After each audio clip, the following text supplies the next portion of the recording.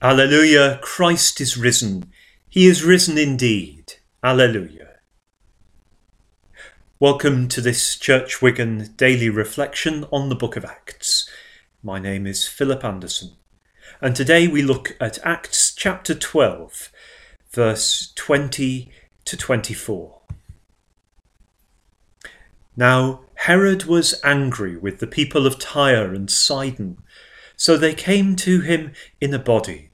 And after winning over Blastus, the king's chamberlain, they asked for a reconciliation because their country depended on the king's country for food.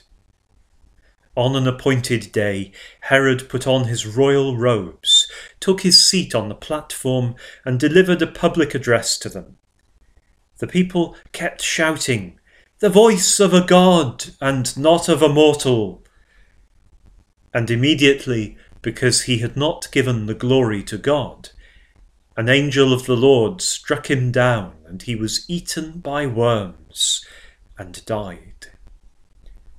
But the word of God continued to advance and gain adherents.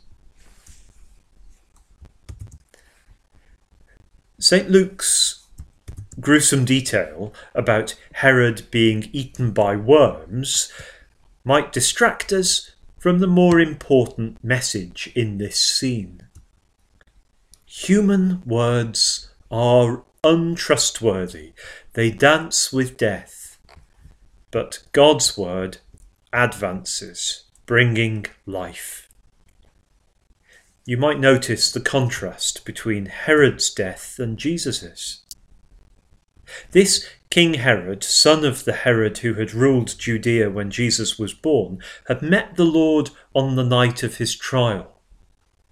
St. Luke in chapter 23 of his Gospel writes that Herod, who ruled Galilee, was in Jerusalem for the Passover, and he was curious to meet Jesus and see him perform a miracle.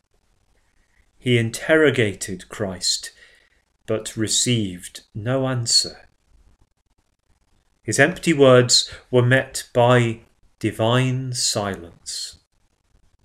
And so, St. Luke says, Herod and his soldiers dressed Jesus in a purple robe and began to abuse him, handing him over to Pilate for crucifixion. Herod's death is recorded by the Roman Jewish historian Josephus. He doesn't mention the worms, but confirms the detail about the crowd shouting out, "The voice of a god and not of a mortal." They had come seeking reconciliation, but just look at the contrast between this failed human attempt, all flattery and finery and empty words, and God's. Jesus stripped. Jesus silent. Jesus entering into and overcoming death. Josephus's account of the king's death says that, villain though he was, he realised that the crowd was guilty of blasphemy, offending God, and at the end of his life, struck down by pain, he realised how far he had gone from God. Did he seek forgiveness from the one he had mocked? We don't know. In the book of Acts, Herod appears as one who persecuted the first Christians, one who tried to silence the message of the resurrection. But the word of God continued to advance and gain adherents. In these days, pray for the proud, those who have gone far from God in their hearts, and those who worship false gods of power or celebrity. Ask that they would be visited by the Spirit and the Word of God, and turn, repent, worship, and receive everlasting life. Let us pray. Our Father who art in heaven, hallowed be thy name. Thy kingdom come, thy will be done, on earth as it is in heaven.